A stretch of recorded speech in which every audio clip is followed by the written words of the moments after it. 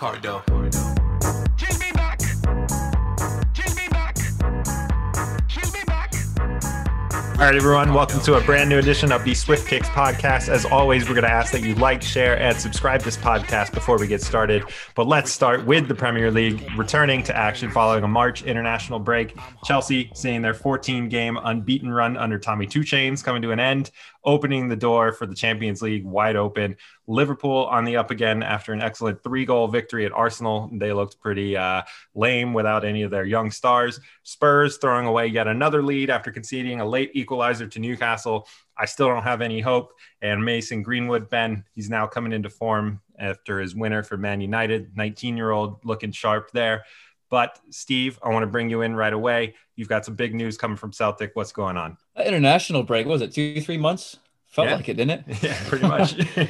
But over in Celtic, Eddie Howe, I would say, is all but confirmed as the next appointment in the hot seat at Celtic, which, given all the names that we've heard so far, from Rafa to Roy Keane to Thierry Henry, Eddie Howe is the one I think that would give people the most hope. And it looks like on socials that is, in fact, the case. Everyone seems to be pretty unanimously enthusiastic about it, which is a promising sign, knowing that so many people, I think, were considering the status of their season ticket purchases for the next season, and the club really needed to do something to win back over the fans, or even to win current players over to maybe make them stay just a little bit longer.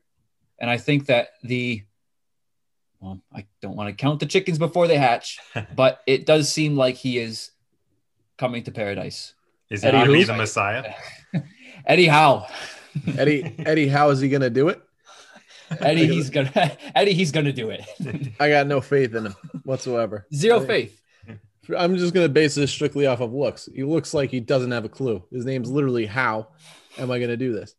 So, the Roosters will come to crow, whatever the saying you were trying to say there is, Steve. I think Celtic are in for a rough couple of years while they transition from manager to manager.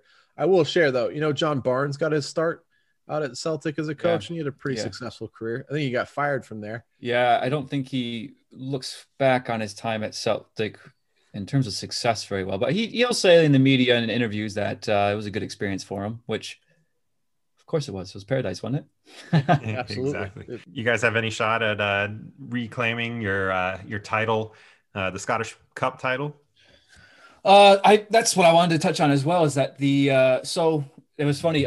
Chris Sutton, who ex-Celtic player, but he's a pundit now. Mm-hmm. He was on Twitter, and Rangers obviously has won the tie 4-0, but Rangers played Cove Rangers in the Scottish FA Cup third round, and Chris Sutton was like, and the winner of that game was going to be playing Celtic next. Yeah. And Chris Sutton was already on when it was announced that Rangers were playing Cove. Chris Sutton went on Twitter. He's like, "Oh, so Celtic will be playing Cove Rangers next." Are you just playing into the shithousery on Twitter, which I absolutely loved. But Rangers did win it 4-0. So the next tie, I don't know if the fixture itself, like the date, has been announced, but it will be Celtic versus Rangers, and Celtic is defending the Scottish Cup title. So there is something still to play for the season. We'll see what John Kennedy does, or Eddie Howe. I don't know how quickly they would plan on making that appointment. If it's a summer thing, if it's a now thing, you would think that they want to give him the most time possible. It looks like Eddie Howe is already planning on there's even rumors of who he's bringing in already, like Stephen Cook from the Bournemouth side, who was at 29. It's not necessarily part of, doesn't really fit into Celtic's transfer habits, I guess, but he's got proven Premier League experience, and I'm hopeful for him. So it's exciting. I'm excited for that fixture to give us one more opportunity just to rub it in Rangers' face. Hey, do you think he'll be there long term, or do you think this is a stepping stone for him? I think this is I would think that probably any manager out there, the end game for them is to probably be managing at like a top side in like the Premier League. Sorry, but this job at Celtic, I think that this is a few, at least I would say like a 3-year term. I don't know if you want to consider that long term or not.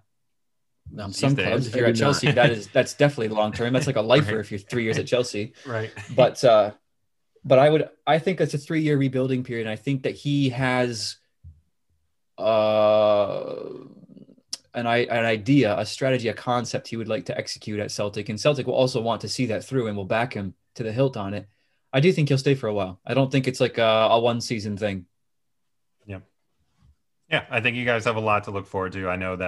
I think Ben is sort of correct in saying that, yeah, it's going to be a little bit painful. It probably won't be a quick return to glory, but I definitely think that you guys have optimism. And now if you're getting that one piece in place, and we've been talking about this past couple of weeks, where like if you get something that you can build around and build towards the future, that only makes you feel better about the team and where it's going. So a lot to look forward there. Ben, let's start with the Premier League. I know that this was, I think, one of our trash takes last week, right? That we had some twists and turns at both ends of the Premier League table. We'll get to talking about Manchester City. I mean, they're miles clear of rivals. They've won this thing.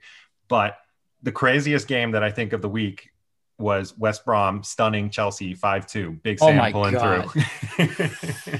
Just totally amazing. Like, what happened? Big Sam, what a legend. Tuchel just looked clueless. Yeah. Like, he was like, I will tell you, I thought Chelsea were going to pull some crap off and like get back in the game. He basically, though, Tuchel at the end of the game just sat there like, you gotta be kidding me. Like, this is the worst result I could have gotten. Yeah. Could have got fired for that. Was that his first defeat at Chelsea? Yeah, it was. They snapped a 14-game win streak. Done. I mean, Pulisic scored, so like all the haters there can just shut their mouths. Yeah, but so did Mason Mount, and I think I texted you guys that I just don't think that he's Premier League ready. He scored a goal, but he looked absolutely out of place. And I think only because Tommy Two Chains is putting him in the lineup are people actually talking about him and thinking that maybe he is a player of Premier League caliber, but I don't think he is. I don't rate him. I would like to imagine that big like 5-gallon pail of a head that Big Sam has, just smirking at Two Chains as they shake hands. Just look at him like saying, like the cat that got the cream or whatever. Like he had this like big smile at the end of the game or whatever. Like he was definitely like so happy about it. You want to talk about something still to play for? I think he's looking to get out of the bottom three. Yeah. Absolutely. Big Sam, though, I think that was a Steve shout. Like, Big Sam is a force to be reckoned with. They are getting closer and closer. I will tell you, when I'm looking at the scores, Alex, there was a point in time in the day that Newcastle were in relegation zone. Yes. Aston Villa quickly bailed you out there. Yep. But can we talk about the real legend here? The Cabbage Patch Kid himself is still undefeated. What's up, man? Yeah. He hasn't lost. He's not a liar. I mean, I turned that game off so we went 1-0 up within 90 seconds. I think it was 93. Hashtag undefeated. Let's give us some credit. 93 seconds. And we were back to tied. And then Harry Kane made it 2-1. And I was like, this is it. This is just the absolute collapse of the team. Like, everything's gone.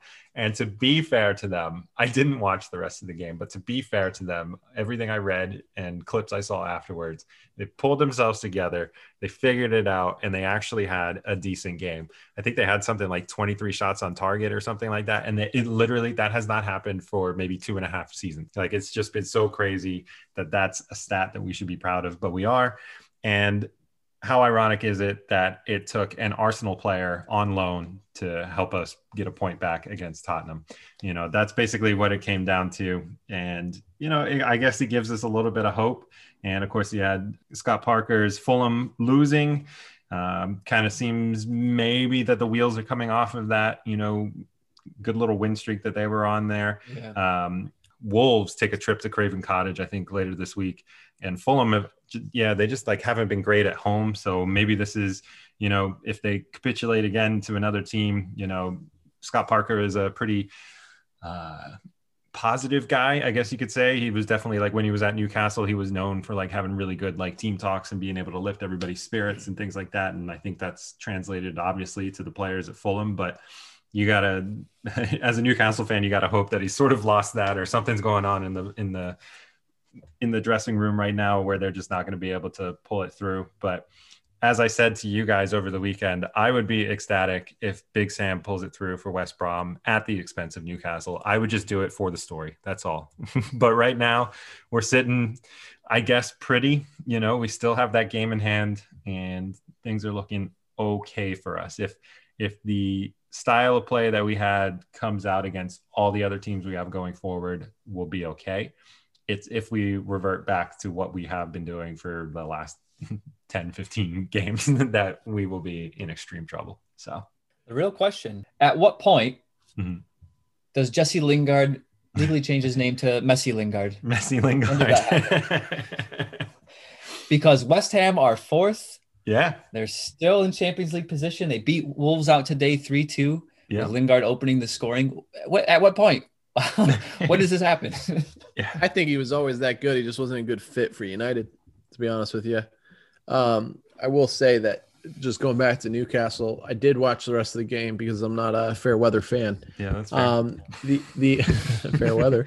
The reality for me is it was like Tottenham looked okay. Newcastle looked good enough. They just couldn't hold it together when they had to. Like Yeah. when pressure came, like when it was push came to shove, Newcastle folded, right? Yeah. But the ability to get back in the game and level the game, I think speaks in volumes for Newcastle. I think they're going to be safe. I think if Big Sam does catch them, it is worth the story. Yeah. Messi Lingard, I don't know, man. I think he's got the talent. He just needs the minutes, and let's see if he can stay fit. Yeah. Someone backing him too. Yeah.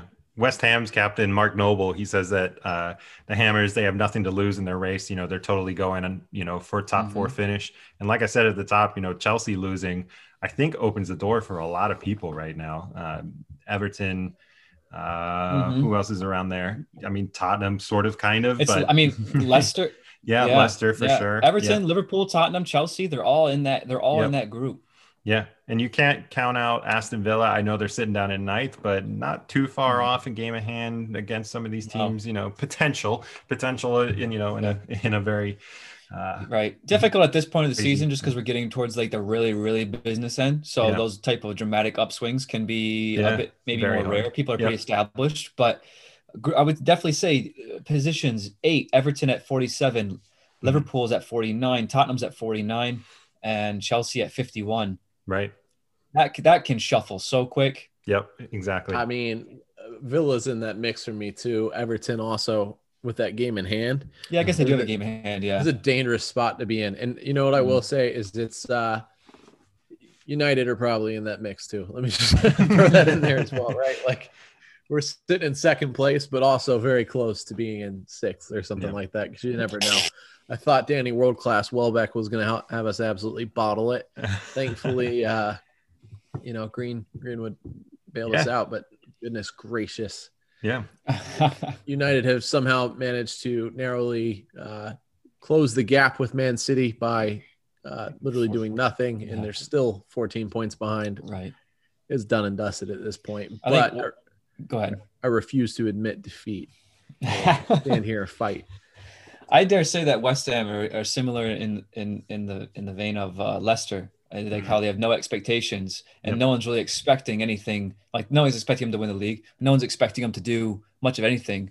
So with that no expectations kind of mindset, they can just go out and do their thing. And their thing is got them in Europe right now. So yeah, I'd say I don't know, man. If I'm a Leicester fan, I'm sitting there like, all right, you guys are in third. You've been here before. At this point, we want to be considered a Big Six team. Surely, if you're a Leicester fan, but everyone else, I don't think has that same approach.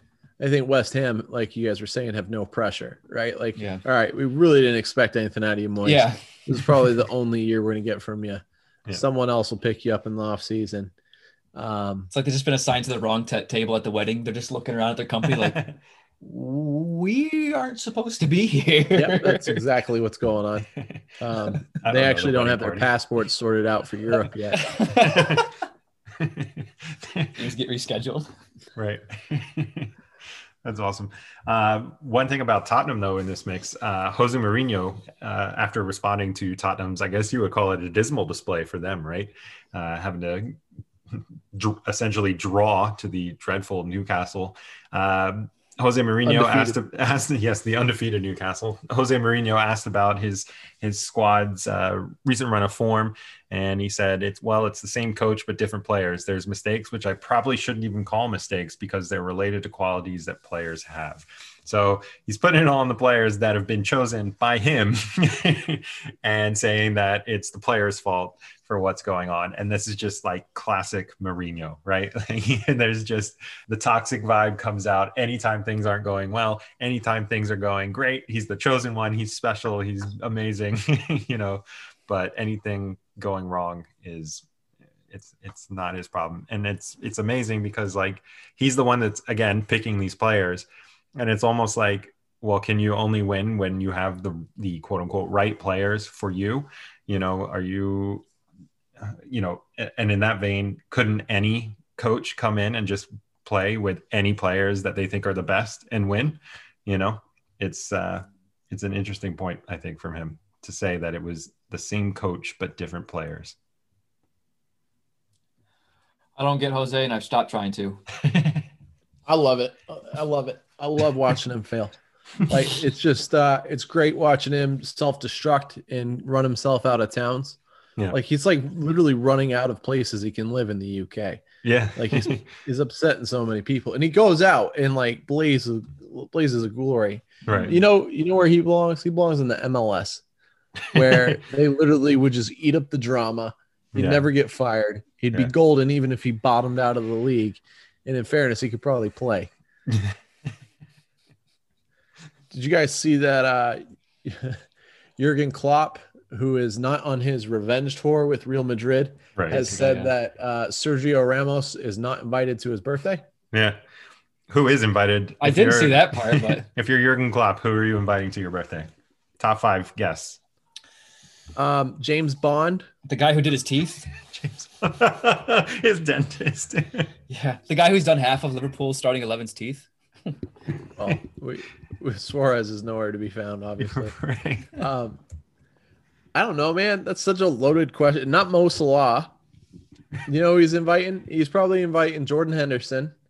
And that's probably it. That's all of his friends. Because he wants Wijnaldum to stay. Probably invite him. Yeah, Shaqiri. But I don't know, man. I can't believe he's 60. I thought he was much younger than that. Yeah.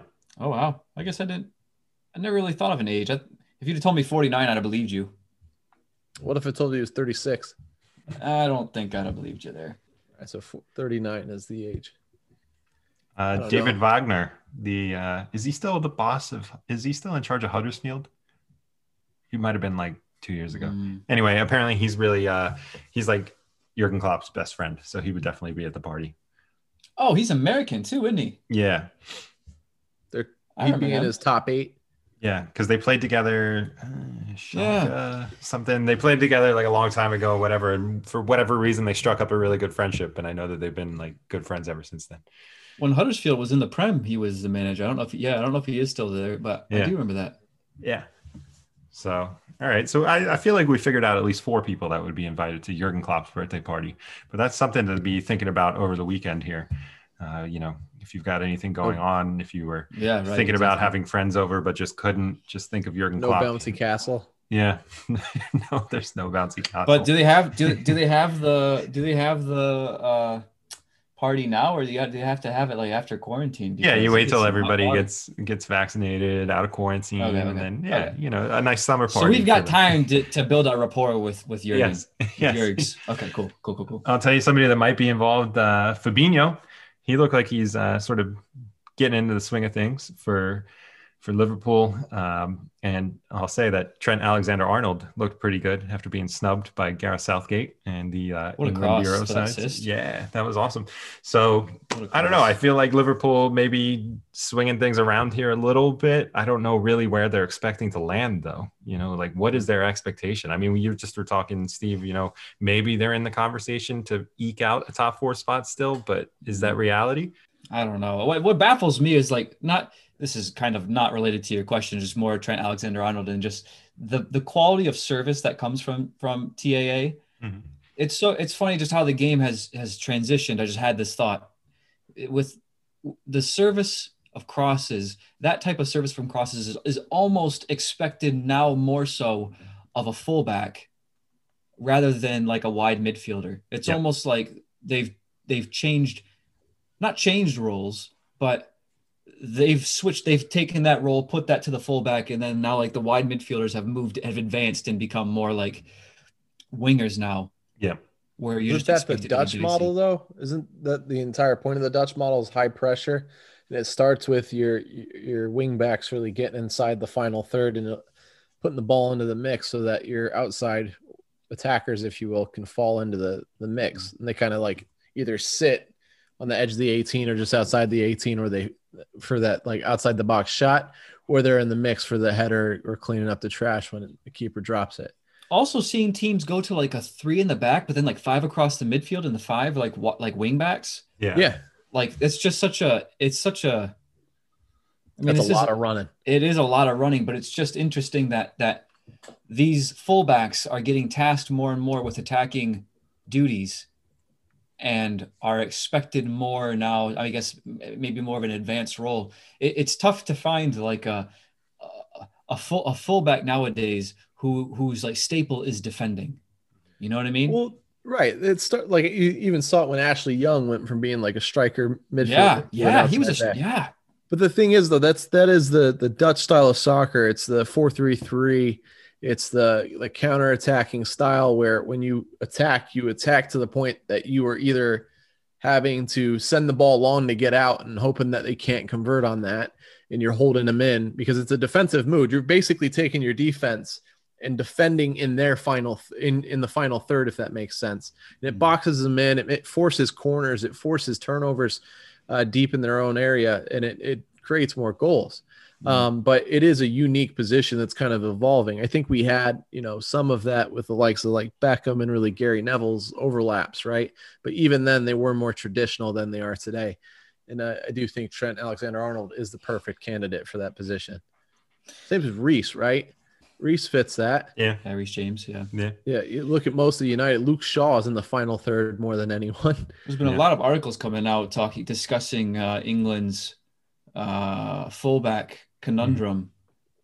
And I guess not a conundrum, it's more so just a good problem to have. Yeah, the good problem to have, but that TAA is being discussed as potentially not being not getting his ticket to the Euros, which is crazy. A finalist. I mean, what's crazy to me is Harry Maguire is so dominant for England right now.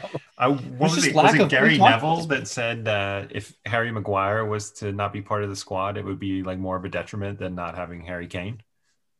I mean, something to that effect. Yeah, I saw that, and I don't disagree with him, but it's strictly just because England doesn't really have a lot of center backs. Like it's not because the world doesn't seem to have a lot of center backs. No, right? But then you got like Jesse Lingard, you got all these strikers that are coming into form that you could kind of play around with up top. So if you're just comparing, apples and oranges, sure, why not, Gary? Must have been a slow news day for him. Yeah. All right. Well, on the other side of that Liverpool game was Arsenal and Mikel Arteta potentially getting into the hot seat again. I don't think Arsenal are looking for anywhere better than probably 10th place. I think they've been sitting there for pretty much parked the bus in 10th place for the past couple of weeks. But kind of telling his reaction afterward, he said that this is a game that really shocked me. And it's telling to me because it's like, he's had all this time with a lot of his young players, especially to try and develop them, to try and get something out of them. He's had the majority of a season now to do that. And this is a game in which, trying to keep your domestic hopes alive, for whatever they were trying to aim for, aiming high, maybe top 6. But they just couldn't get up for the game and they didn't look great. I know there's a lot of talk about like Aubameyang, like should he be benched? Should he be left out of the squad entirely now? I don't think Arteta has found the secret sauce just yet. And I don't know how long he will be given to find that. I know that there's, a lot of broader infrastructure that, has been lacking ever since Arsene Wenger left Arsenal and, anybody's been trying to fill those shoes, but I just don't know if he's the guy. I think that he will be in trouble soon. Speaking of Aubameyang, anybody catch a glimpse at his reincarnation of Gervinho? That haircut he had? No. It looked like essence of you remember Gervinho with that thick headband when he used to play for Arsenal? Aubameyang, he's like dreaded his hair out super long where it's like past his like chin now. And just like a big old headband keeping it all at bay. It just reminded me of Gervinho vibes all day long. I thought that was really funny. Another sad thing about that Arsenal game was Kieran Tierney getting injured. He fell to a knee injury, and I don't think they've given a time frame as to when they can expect to see him back. that's got to be huge, not only for Arsenal, but just I'm thinking more so like Scotland in the Euros. Mm-hmm. You got to really be hoping that he's going to be fit in time to make it for that. Yeah. Yeah. Ben, I don't know if you have too much to say, but, what about Mason Greenwood? 19-year-old. Great. Getting a goal after the cross from Pogba, kind of like a half volley cross from Pogba. Got you guys over sunny Brighton. Yeah, I think United have a huge problem, and the problem does not lie in their attack or their field players. Their problem lies between the sticks. Dean Henderson is not the answer for me. Yeah. It looks like United are basically putting all their eggs in that basket to try to save some money because, they've got a lot of really high paying players right now. Yeah. The only one good thing is that does potentially mean that someone like Pogba is staying put if De Gea is who they're looking to offload. Right. To me though, like he should have stopped that goal. He had a couple of blunders and they were saying that like, we wouldn't even be talking about this if it wasn't De Gea versus him. That's just simply not true. United have historically gone through periods of time where if they don't have the right keeper, they're in trouble. For me, Henderson's that problem. Going back to Greenwood, though, he's exciting. It's nice to see him kind of come into his own. It does look like they gave him some tough love this year because he violated some COVID protocols, and they really pretty much stripped him of his spot on the starting side as a result of that. But now that he's back in the mix, he's doing big things. I do think Daniel James is a slightly better form player right now. That being said, I don't know if you guys watched the game this weekend or not, but Daniel James comes on the pitch and they pass him the ball and it goes right under his foot. Like he's got a hole in his leg. Yeah. And Lee Dixon goes, "Oh, that would have been his first touch on the ball." Huh? We've all been there. Shut up, Lee Dixon. Yeah. Cheers, Lee. Absolutely love it. I think, who was I ripping on? I was ripping on the ref. Who's the ref that's just been abysmal this year? I'm not sure. VAR. Yes, you are. VAR. Yep. It's because of VAR. Mike Dean. Yeah. Mike Dean is absolutely terrible. He was wearing a Brighton jersey for the first 50 minutes of the game. Like he was just blowing every call. There's like 3 fouls back to back. And then he called United and booked a player. He did. He also booked Mason Greenwood. Right. So it's in the second half and there's a free kick given. The time's expiring. And before the whistle's blown, Greenwood knows it's about to get called, so he kicks it. Mm-hmm. But like he doesn't do it like blatantly. He just like passes it out of bounds and he just books him on the spot. I'm like, dude, the play wasn't even dead. You can't book a player for time wasting while the play's still going on. That's not how that rule works. Right. I will say though, United looked pretty good. I felt like the scoreline did not reflect the result, if that makes sense. Danny Welbeck plays against Man United like he's got a chip on his shoulder, and so he should. You know what? I want to just go back in time when I said he was Danny world-class Welbeck. Lee Dixon and the that were commentating, I think, would agree with me on that, as they were saying he's one of the players that is absolutely fantastic. Great career, just riddled with injuries. So you two are haters. And Danny Welbeck is world-class, as I said.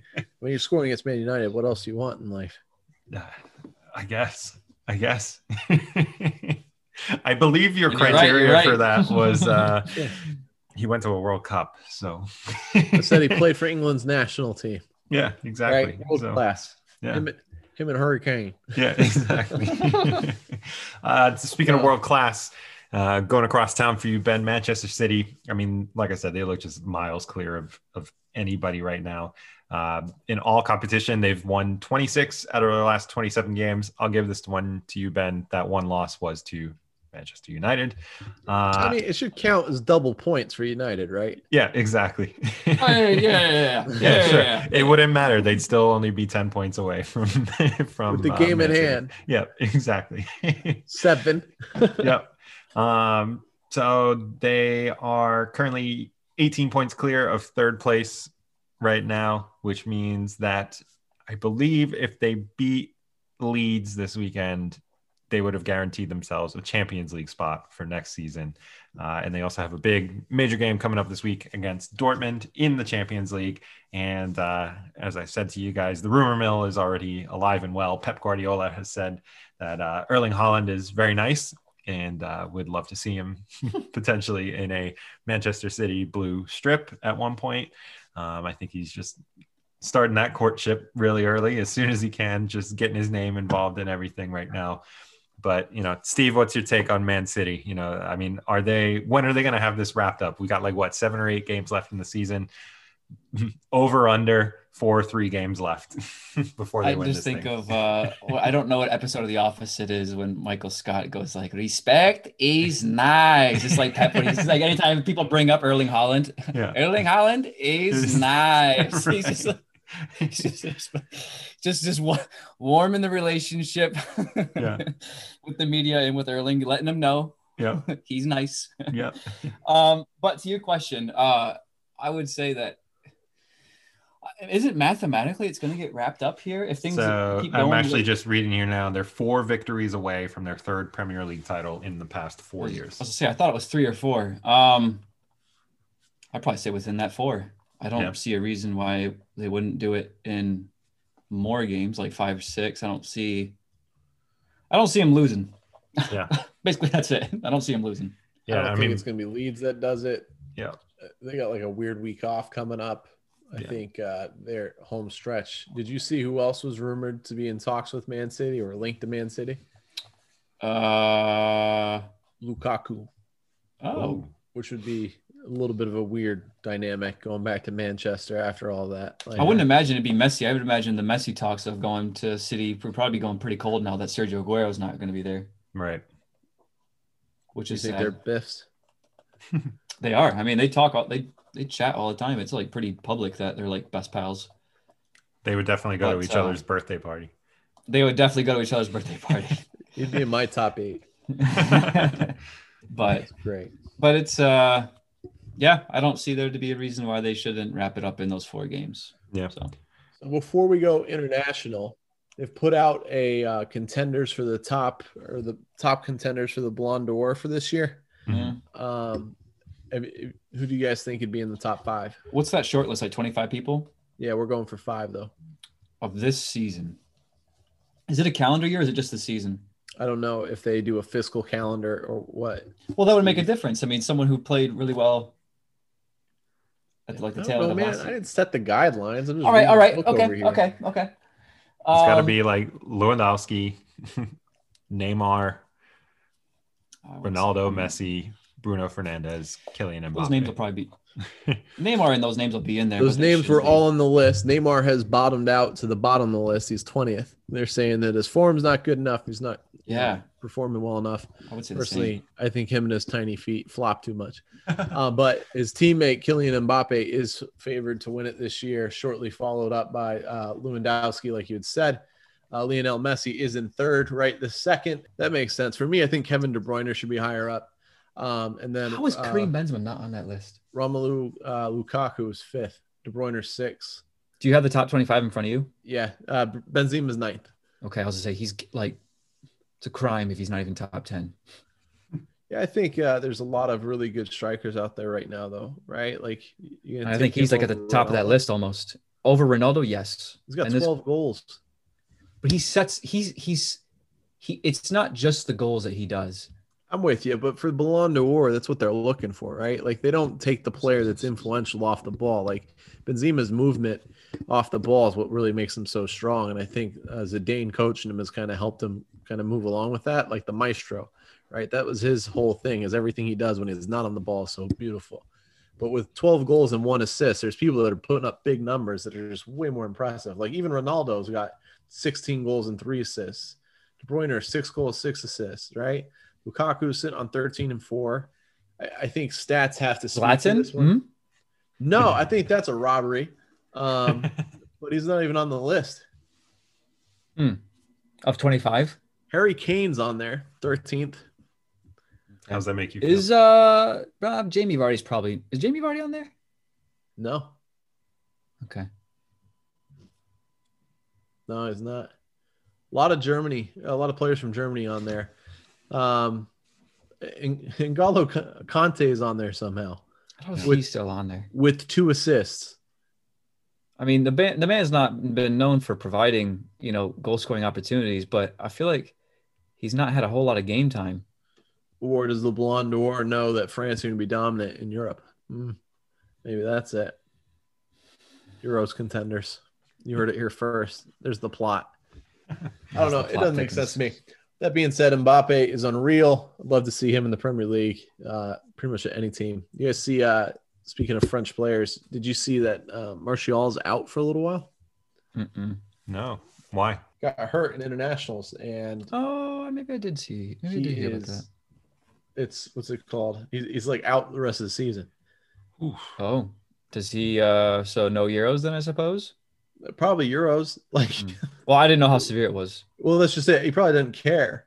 You know what I mean? At this point, we're not going to win it. Might as well go and rest up and have a good summer. Yeah. Okay. Well, I don't rate Martial anyway, so his injury doesn't. I don't know, man. Like, I was thinking about that this weekend. Like, United weren't as dynamic when they were finishing. And is that because someone like Martial is out? Who knows? But yeah. All right. Back to the rest of the world. So let's talk about Lukaku.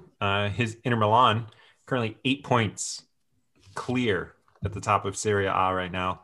And then Steve, you had something to say. Juventus, I think, are what, mathematically they cannot finish top. Yeah, I believe it was very recently. I thought it was top. I thought it was first, to be honest. But don't fact check me on this one. But I do believe that mathematically it has very recently been established that Juventus no longer stand a chance mathematically of being able to clinch Serie A. So I guess you just aim for the stars, but maybe get the clouds or something. I don't know what you just aim as high as you can, I suppose. You ain't got the Champions League no more, so. Yeah. Well, I mean, to be fair, no Italian team has the Champions League anymore, but yeah, they don't have anything to play for. It's amazing to me that Atalanta is in third place. It's kind of a name you don't think of that would be up that high. They've been doing well in the Champions League in recent years too. Mm-hmm. The last like 1, 2, 3 years tops. But yeah, they've been. You're right. It is a name. It's kind of like a Leicester thing. It's like it's a name that it's not really common in those types of conversations. But like, they've been here for like a little bit now. And they pop up every now and then. Yeah, absolutely. That's awesome. And then it is mathematically possible. Just throwing that out there. Oh, it is. Oh, I think so. Fact check by Ben. You're welcome. By Ben for Ben. Hashtag Steve's Beer Fund has apparently done too well. Steve has been. Yes, thank you to all you wonderful, wonderful listeners out there. Your efforts and donations to the hashtag Steve's Beer Fund have proven to provide some fruits of that labor. And as we pop the first one, this cheers is for you. That $9 goes real far. Real far. I stretched it as far as it could go. Is that a Bud Ice? What is that? This is a Miller High Life for all you listeners out there. But and jumping from Italy to Spain, Spain's top of La Liga is getting muy interesante, one could say. See. With Atletico Madrid at 66 points. So all these teams are at 29 matches played. Atletico at 66 points, Barcelona at 65 points, and Real Madrid at 63 points. So it's a 3-point gap, and El Clasico is this weekend. So Real Madrid have the chance to not only go one up on Barcelona, but they would also be tied for first place against Atletico. Atletico do play Real Betis over the weekend, and Betis are currently in 5th. So aside to be not taken lightly, interesting things happening in Spain. I'm curious to see how this ends up at the end of the season. Yeah, those are like, if you're a Real Madrid fan, like that's a tasty position to be in, right? Like you have the opportunity to beat your biggest rival, Barcelona. You also potentially go above your hometown rival, Atletico Madrid, and put yourself on top of a league that I don't think they've been. I mean, maybe they have been top like in the early stages or whatever, but I think every time I've checked, they haven't been there, right? Like they've Atletico been top their for a way while. back. Yeah. Atletico been top for probably like the whole second half of the season. Yeah. I think for Real, this is the do or die part of the season. I think this stretch from now until the end of the season is going to dictate whether or not Zinedine Zidane remains in office at Real Madrid, because the season has not been convincing. They still remain in 3rd place, albeit it's tight. I get it. But with the standards that Real Madrid fans and the hierarchy at Madrid have, I think this could end it all for Zidane's tenure. I don't think that they'll back him for another season because it's been unconvincing until this point. But if he can provide some silverware, I think he can salvage a job. Yep. It depends if he wants to stay there. I don't know what. Zidane's an interesting guy. His first tenure at Real Madrid, he ended it himself under the notion that every team has a lifespan of like 3 years, and then things need to change. Whether it's the players or the coach, Right. something needs to change because it just needs a new influx of that new change. And he decided to be the change and left. Right. And then they desperately called him back, 10 months later, after Yep. going through 2 managers in that time span. Yeah. But yeah, this is make or break. We'll see if they can survive the gauntlet, but it'll be interesting. I'm back in Zizou. Yeah, I'm actually with you. I think this weekend's going to favor Real Madrid. There's also a lot of time left, right? It could be one of those 0-0 draws because no one wants to lose any players, right? They both can pass off with some points. 38 games, right? So there's 9 games left in the season. You want to win the big leagues, you got to win the big games, and it's going to come down to it. I don't know if I could tell you the last time El Clasico had so much on the line. Yeah. It always seems that it always seems like the headlines are like, this El Clasico means more than any one previous before. But then it's like Barcelona's winning by like 100 points. Yeah, right. Or vice versa. Like, Yeah. but Well, this one has, I agree with you. implications too for Messi. Does it if they potentially win La Liga? Is he like even if he wins La Liga, is that like okay, I've done it again, let's go find something else, or is it okay, we lost? I think I'm past my time here. Gotta go. Yeah. Yeah.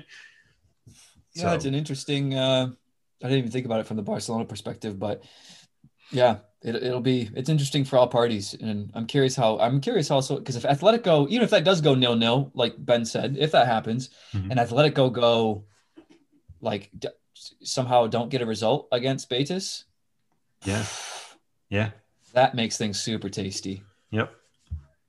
Yeah, that's interesting. Well, I definitely have to keep an eye on that. Another just part of Barcelona, they're another Erling Haaland courtship going on right now. But I don't know. Is he, for anybody though, I don't know that Pep Guardiola said this, but like, is anybody going to pay, what is he, like at €100 million or pound price tag right now? Is any one player worth that money for any club? Even, I think they've just recently dropped his buying his offer, buyout clause. Yeah, for some sort of disagreements. I think Haaland and Dortmund had disagreements on negotiations on contract, so they've lowered the asking price of him in hopes of if he does get sold, they don't. Or I forget the details, but I do remember seeing that recently. Anyway. I think they recognize that the market's trending down a little bit, right? Like it had to do with the response of, I don't want to say COVID, but really like sure. Clubs don't have the same sort of spending power that they used to. And I think that kind of dictated a little bit too. They wanted to make it attractive enough to like a house, get a bidding war, you know what I mean? Get some people involved, get them looking for them. Speaking of players for sale, did you guys know, I'm kind of jumping all over the place, Diogo Jota for Liverpool was like 40 million pounds. What an absolute bargain he was. This year, he's got 21 goals and assists combined. Wow, I didn't know that. I didn't know it was that big. Right. And it's like one of the cheaper players out there. That's, a win for Liverpool. And I think, they signed him, or is he loaned? Did they sign him? I believe he's I think they signed him because they're saying it's 40 million. So like that's not like loan numbers. Yeah, right. I think Liverpool with Mo Salah moving out are going to have the spending power to bring in a big name or two. And I don't think it's going to be Haaland. I could see them bringing in Boateng from wherever, Bayern Munich. What if Mbappe would go? Mbappe with his ties to like LeBron James. He had that collaboration on those Mercurial boots. All of a sudden, Liverpool are wearing Jordans. Yeah, I mean, but like LeBron James has that stake in Liverpool. Yep. And Nike, just marketing purposes, I wonder if Nike would chip in to help make that transfer happen. Yeah. Why not? Right. I could just see. I'm not saying it's going to happen. I'm saying if it did happen, I would not be shocked. Yeah, but the thing is Liverpool are aren't they a New Balance team or like what's No, the other they're one? Nike. They're Nike now. They're Nike Yeah. now. Yeah. Weren't they New Balance? Or Yeah, they like- were. They They were. were New Balance. They were. Yeah. I got it. No, I could see Liverpool spending some dough to reinforce their back line, and if Especially if Bayern Mo Munich's Salah's gone. right, Mhm. and Bayern Munich's Boateng's up for sale, I think that's an easy win for Jurgen Klopp and the boys. It'd be interesting. Yeah. All right, so you guys ready? Oh, I'm ready. Hit me. So, Steve's already again, cracked the beer. Yeah, the beer's open. I'm 2-1. ready. Steve's been pre-gaming and training for this vigorously because he wants to level the playing ground between him and Alex. Where are they now? As always, I know you guys love to hear about who these players are, where they've been, and where they're going. I want to open the questions and see where you guys want to start. Well, Okay. as is tradition, what's their star sign? Hang on. Yeah, I'm not gonna get anywhere close unless I know that first. He's a Leo. Mm. It's also a he, by the way. I just wanna Summer make that- baby. Changes my approach if he's a Leo. Okay. Where Where are they now? Where did he play in the Prem? Yes, he did. Okay. Did they retire from the Prem? Good question. No. Have they retired? Yes. Okay. Okay. 2000. This individual retired in 2008. It Is he- was is in a he Welsh? championship club. Is he Welsh? It's like Wales, but definitely not Wales. No. Is the player Welsh? Correct. No. Is he, The answer is no. Do you want to ask one more time? Is he Welsh? No. Is he Northern Irish? No. Is he Scottish? Nope. We're gonna keep going with countries, huh? This person is No. not from that continent. I'm not going that direction. So he played. Here's your hint, and I promise I'm gonna stop with the hints because you guys are getting too good at these. He is someone that you would never think to watch their highlights, but you would probably watch their highlights for hours because of their skill on the ball. So this person retired The in African? 2008. Yes. JJ Okocha. So nice. You got to say his name twice. That's Oh. our boy JJ. 3-1. That's awesome. Suck it, Steve. Yes. Yep. He is an absolute phenomenal player. My hand was on the buzzer. My hand was on the buzzer. Yeah, we didn't hear it, Steve.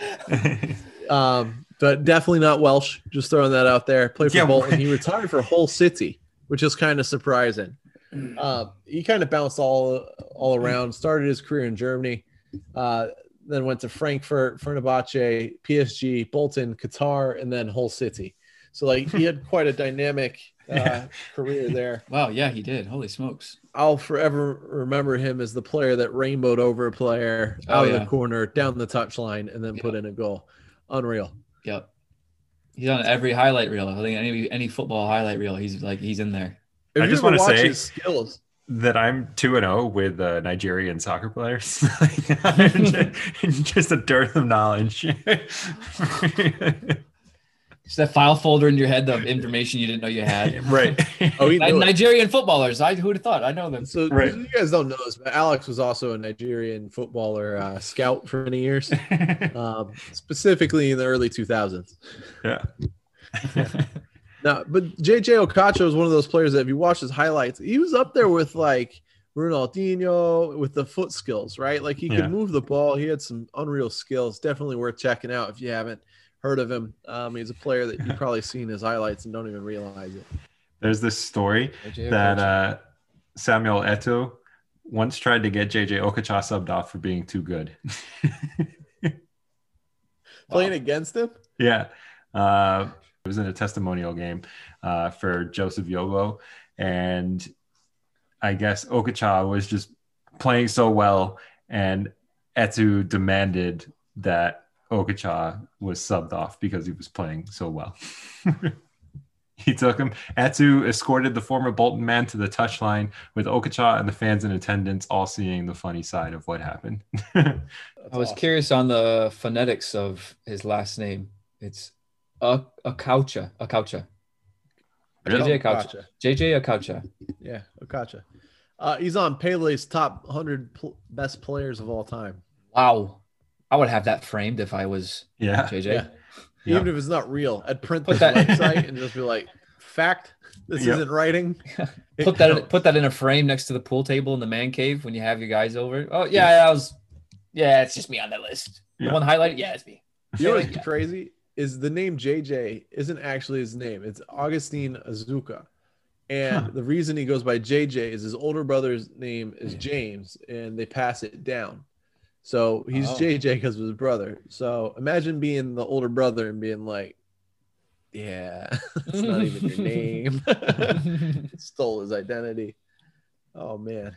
He's He's now unreal. a brand ambassador for Xiaomi. Yep, the Chinese word. electronics I chose company. not to discuss that. Yeah. Selling electronics. Yeah, he's just selling Chinese electronics in Africa. So I guess I guess the mighty have fallen, but I guess at the same time, good for him. Still employed, still kicking about. There you go. Yeah. The phone's so nice, you got to buy it twice. It's the iPhone's motto, man. Yeah. This phone's gonna break in 2 to 3 years. Sorry. He was unreal though. He was one of my favorite Yeah. players to watch. And honestly, like he probably could have gone to any club he wanted. Yeah. You know what I mean? Like he was so good. And then he's like, I'm gonna go to Bolton and I'm gonna stay there. Like Mhm. that's where I'm supposed to be. Didn't he speaking of Big Sam, didn't he play with Big Sam? Big Sam. Play with or Bolton. play for? No, play for. Yeah. Okay, I was like, hold the phone. Yeah. Did we just go full circle there? I think that was like 2003, like way back when. And yeah, But I think also- that was like it was one of Big Sam's like early day careers. The Bolton of the first half of the 2000s era is a different Bolton than Oh, what we know 100%. now. Yeah. I mean, I don't even, are they That's in the true for like every championship? team. right. Except for Newcastle. Like Newcastle are probably about the same. Plus Alan Shearer. Yeah, they tried for a little while in the late 90s, but didn't get too many. Wow, Bolton is in League Two. Wow. Yeah, that's what I'm saying. How the mighty have fallen. Wow. Yeah. Fourth place. They were like That's Premier League mainstays for a while. Yeah, Wow. I didn't know that. that's crazy. I didn't know it was League Two. I didn't know they had fallen that much. Well, it's when you see like Burnley and Brighton and stuff, you're like, I saw these guys play against Peterborough United in like '98. Yeah. There's It's like a Leicester as well, honestly. Yeah, true. Man. all right. Where are they now, Steve? You gotta step I it gotta up. pick it A up. little disappointed. Yeah. I will be sure to stop picking Nigerian players out of just the biases. If your Yeah, next Alex one is is apparently- Shola Amiobi, then I'll be 4-1. After that, I think I've exhausted all my Nigerian soccer players. That's awesome.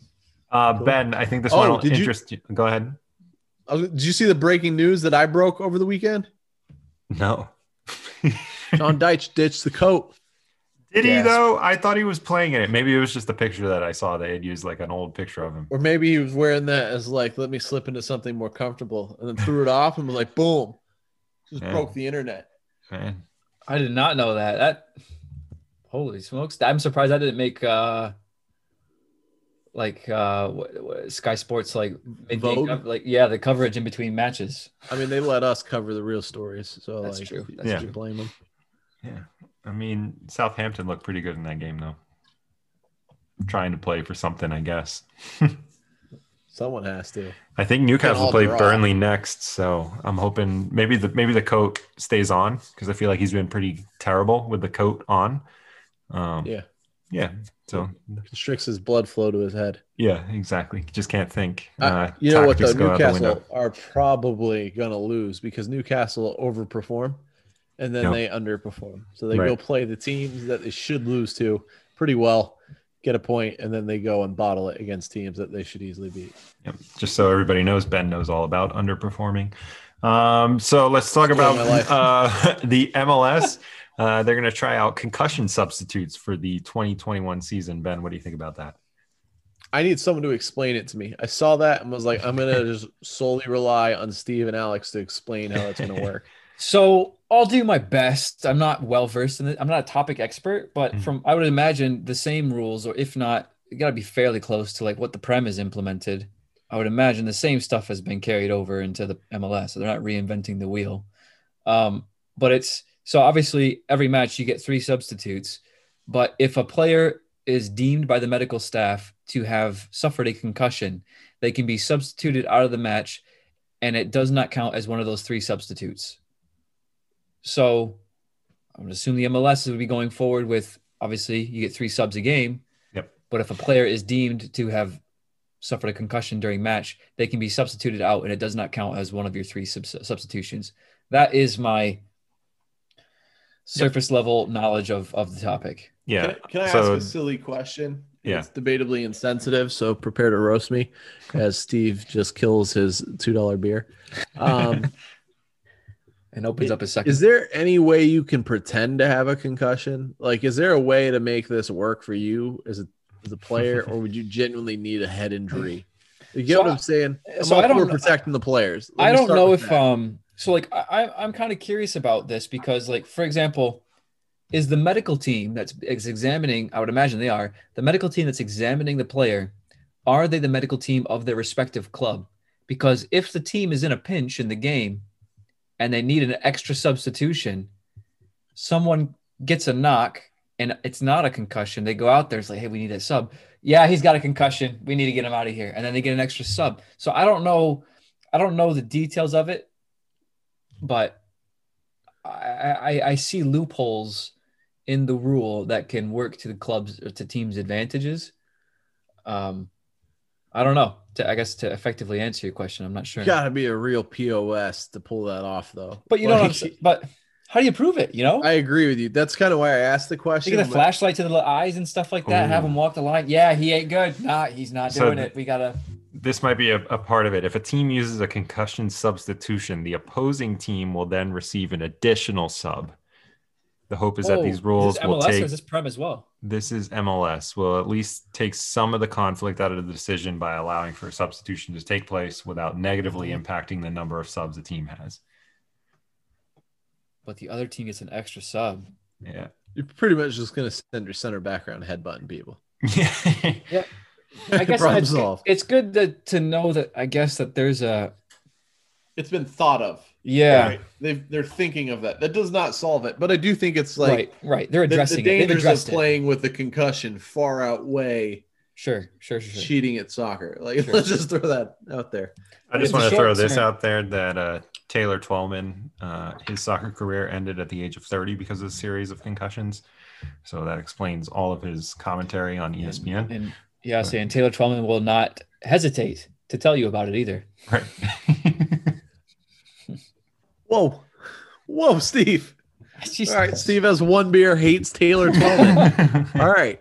That's good to know. Let's mute Steve. Hashtag censor Steve. It's an important topic to bring up, especially as science reveals more that concussions have lasting effects. I mean, Alan Shearer, they've done like a documentary on other players, and like Alan Shearer's been like the head of the documentary on that. Right. And it's really insightful. But Taylor Twellman. Here's a question. If I tear my hamstring, can I be subbed? If subs are maxed out.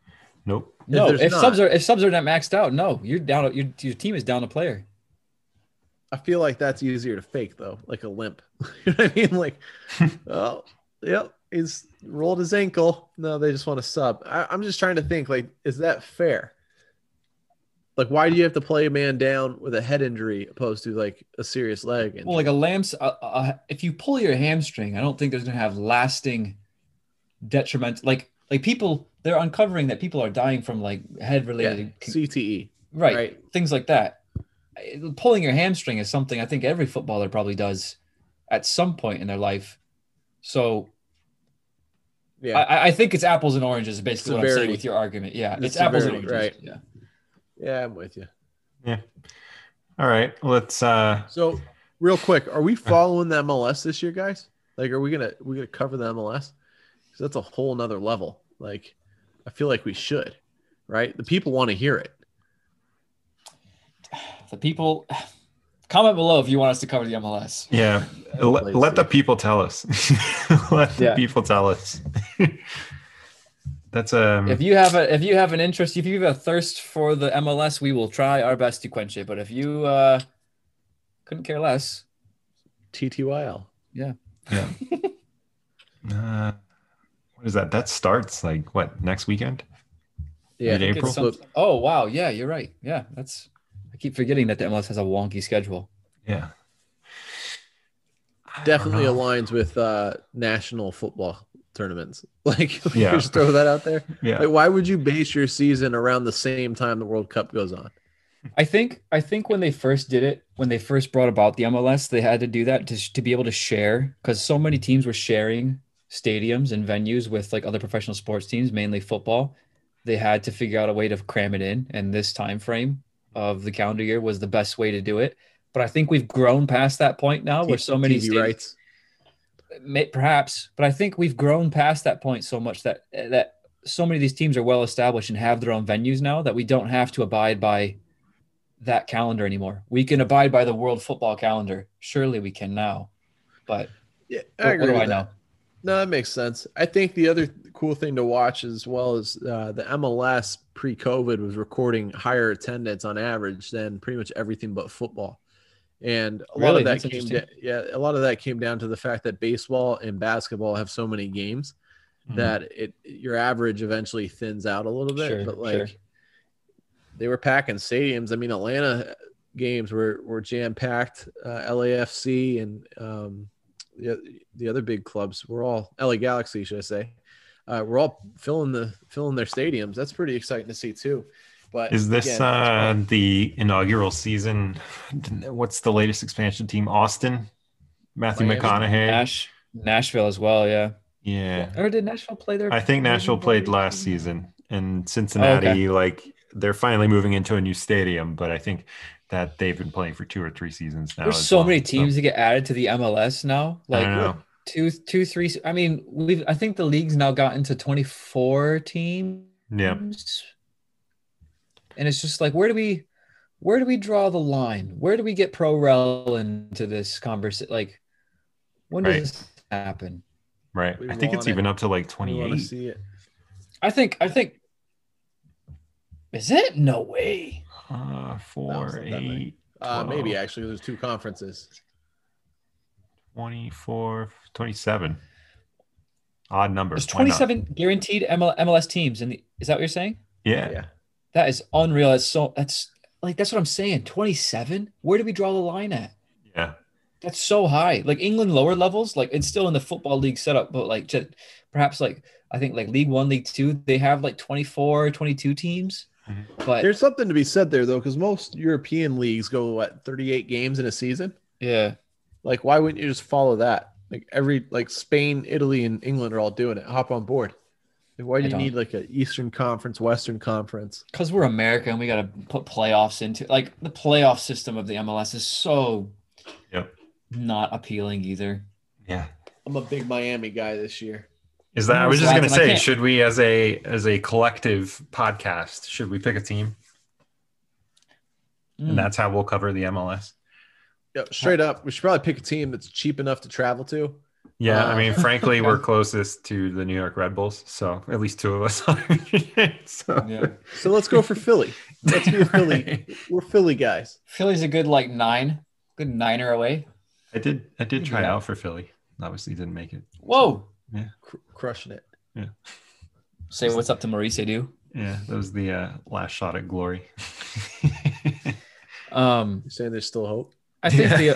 I think this might be a little bit. We sink our teeth into this in a different episode, but I think pro rel is something that will eventually happen at some point. But I do think that MLS teams are, although the league's been around since for like 25, 26, maybe 27 years, something like that, that the teams are still too much in their infancy to be able to survive getting relegated. I think if a team was to be relegated, that the financial burden of not having that inflow of TV rights, you would never see that team back ever again. Well, it's because the clubs don't have the power. The league has the power. Right. It is structured different. Like the league has like the whole sponsorship with Adidas, and every kit of the MLS is Adidas. I mean, there's a lot of power that Don Garber and the MLS have over the teams. Right. But And when you get into that, though, you end up in a place where you can't survive without the league when you're in the league, right? Yeah. It's like you're so dependent upon it. Like if Yeah. FC Toronto were to get relegated, you basically lose all the league's privileges instead of having the club be what's driving it. And that's, again, we do things very, very differently over here in America, but I think it is because we were starting a league out, and this was the safest way that we had established at the time to do so, was have the league have the power, have it structured this way. But I think we are reaching a point where this can be reevaluated, and we can start mirroring more what other leagues are doing around the world. I think it's because you got the NFL, the NBA, the MLB, and the MLS. Sure. So like you're not going to NHL stray as away well from that, because then everyone else going to want to stray away from it. You know what I will say is I'd at least like to see there be some sort of like feeder system that has some competitiveness to it, whether it be like baseball does with their farm system, where players are being developed and brought up, and then all of a sudden you're celebrating the developmental side of teams. So even if you don't have a relegation with 28 teams, the Red Bulls, for instance, have an academy that's establishing this many players. It's making them dominant. You'll see a couple years of, dominance because of those players coming up, and you'll see how that works. But I just don't think you have the infrastructure below the MLS, even the NASL, to really help structure a promotion relegation system. NASL is like not even a thing almost. Right. Yeah. But it's all that's what happens so much. Yeah. That's the danger. Yeah. We'll see. I could talk for a long time about like the structure of how the whole American setup is we should get into that in the off season, right? Like we're going to have a couple weeks between Euros and the Prem that we're going to need to fill some voids because the MLS just won't give us any content. Shots fired. Enzo Zidane is supposed to be playing for Inter Miami. So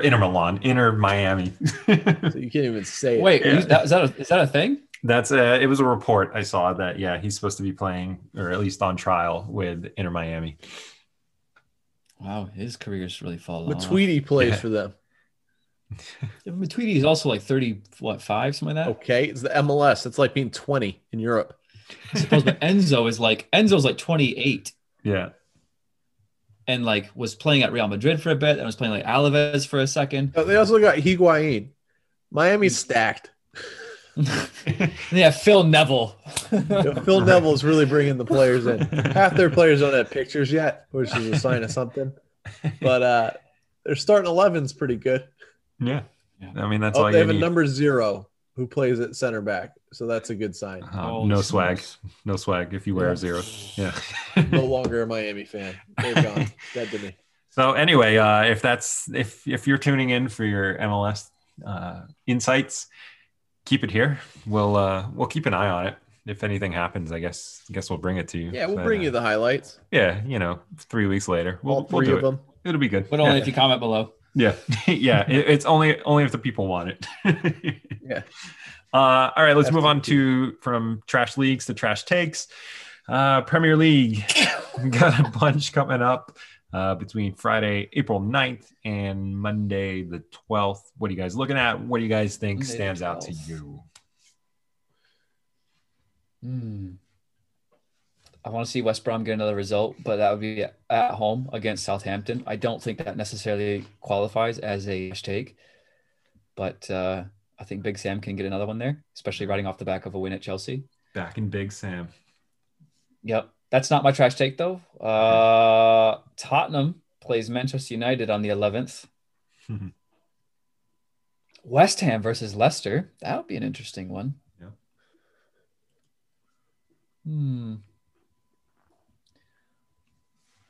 City versus just killing yourself over here, Steve. I'm trying to give, in case they don't have the fixtures in front of them, just kind of naming some off so they get a flavor of what's coming up. A little bit of a teaser. A little bit of teaser. Something. Slide something in there. Something to nibble on. Steve's the aroma man. Yeah. Man City versus Leeds. Oh, Leeds 4, Man City 0. To be honest, the fixtures that I'm looking at, I would probably back Leeds of everyone else to do something. I don't think it'll happen, Like Aston Villa earlier in the season when they were like in form, sure, against Liverpool, but I don't know. It'd be interesting if Liverpool absolutely tank it against Real Madrid coming up, and then go into this game in like not so great morale. Yeah. Villa can take advantage of that. That'd be interesting. Crystal Palace versus Chelsea. I don't think that's going to go in Palace's way. I think Chelsea should come away with that one. I was going to say that's I think that might be my trash take. I think Crystal Palace will tie Chelsea. Okay. 1-1. Okay. Tommy 2 Chainz, the honeymoon period is over. I don't know how well the Champions League is going to go for them. I think they've got a pretty decent draw. I think they'll be okay there, but I think the Premier League honeymoon is over. Questions will start to be asked: who he's playing, what he's doing. Are they going to get back into Europe? Chelsea are going to draw. You think they're going to crack? Tuchel's cracked? Yep. 2 Chainz is cracking. He'll be down to 1 chain. You heard it here. I was going to folks. go Burnley over Newcastle, but Burnley is favored. So I'm not taking that. That's not a Sheffield versus Arsenal as well. I don't touch it. Yeah. I don't want to go with Leeds because it just seems like City are just. I'll go because Steve's taking 2.5 years. Okay. All right, fair play. I'm going to go. I'll be that guy. Jose Mourinho is going to save his job, and it'll be the last win of Tottenham season. I think Tottenham are going to beat Manchester United. My gut tells me that Jose Mourinho is going to take that game way too seriously, and Solskjaer is just like, whatever, dude. Yeah, like I'm still coach. I think United are having some keeper issues. I think they're vulnerable, and I think Tottenham, what just happened against Newcastle should motivate their players to at least try to do something. So that's my trash take is Tottenham pulling over Man United 3 points. Okay, I've got it here, but my trash take has a contingency. Oh God, Lawyer Steve. If City loses midweek in the Champions League. I take Leeds to beat City. Okay. If City wins midweek in the Champions League, I take Sheffield United to draw Arsenal. Ooh. That's a lot to follow. It's not that bad. I'll keep up with it. I'll keep up with it. Midweek, I need the text before the odds change. Sure. That would be great. But if this lands, this is the answer. Right. This is the way. Right. I will throw in there, because we're an inclusive podcast, that the fourth trash take, in lieu of it being El Clasico, is Real Madrid are going to beat Barcelona this weekend. Yeah, I would say that as well. That's an upset. I'm pretty sure the odds are forever in your favor. And Atletico Madrid to lose, just to make it that much more interesting. We're just going for it. We're just going for it. The throat. just doing it for the neutrals. Yeah, I mean, I'm here for it. Let's make it spicy. Let's go. Yeah. All right, Ben. So recap us and take us away as you do with your beautiful voice. So I'd just like to first off thank Steve for complicating the trash takes as always.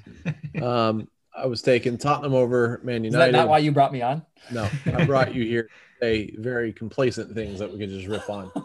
We have a whopping draw between Crystal Palace and Chelsea, and Steve basically said, if that, then this. Give us a logic equation, and I don't remember what he said now. Basically, possibly Sheffield to draw Arsenal, but also kind of sort of if Man City lose in Europe, Man City to lose in the domestic league against Leeds this weekend. You got it. That being said, just pick one. So we're going to say he took Leeds over Man City, and then Man United will bottle it the next day against Tottenham, and the season will be over. So guys, it's that time where I kind of lay your head down. Yeah, your girl doesn't know you're listening to us, but it's okay. We're here for you. It's late and you're thirsty. Just have a little sip of that water real quick. Or Miller High Life. You need to go to the bathroom real quick? We'll wait. All right. Now, when you wake up, you tell everyone about Swift Kicks Podcast. Love you. Ricky Ricardo. Give me back. Give me back. Give me back. Ricky Ricardo.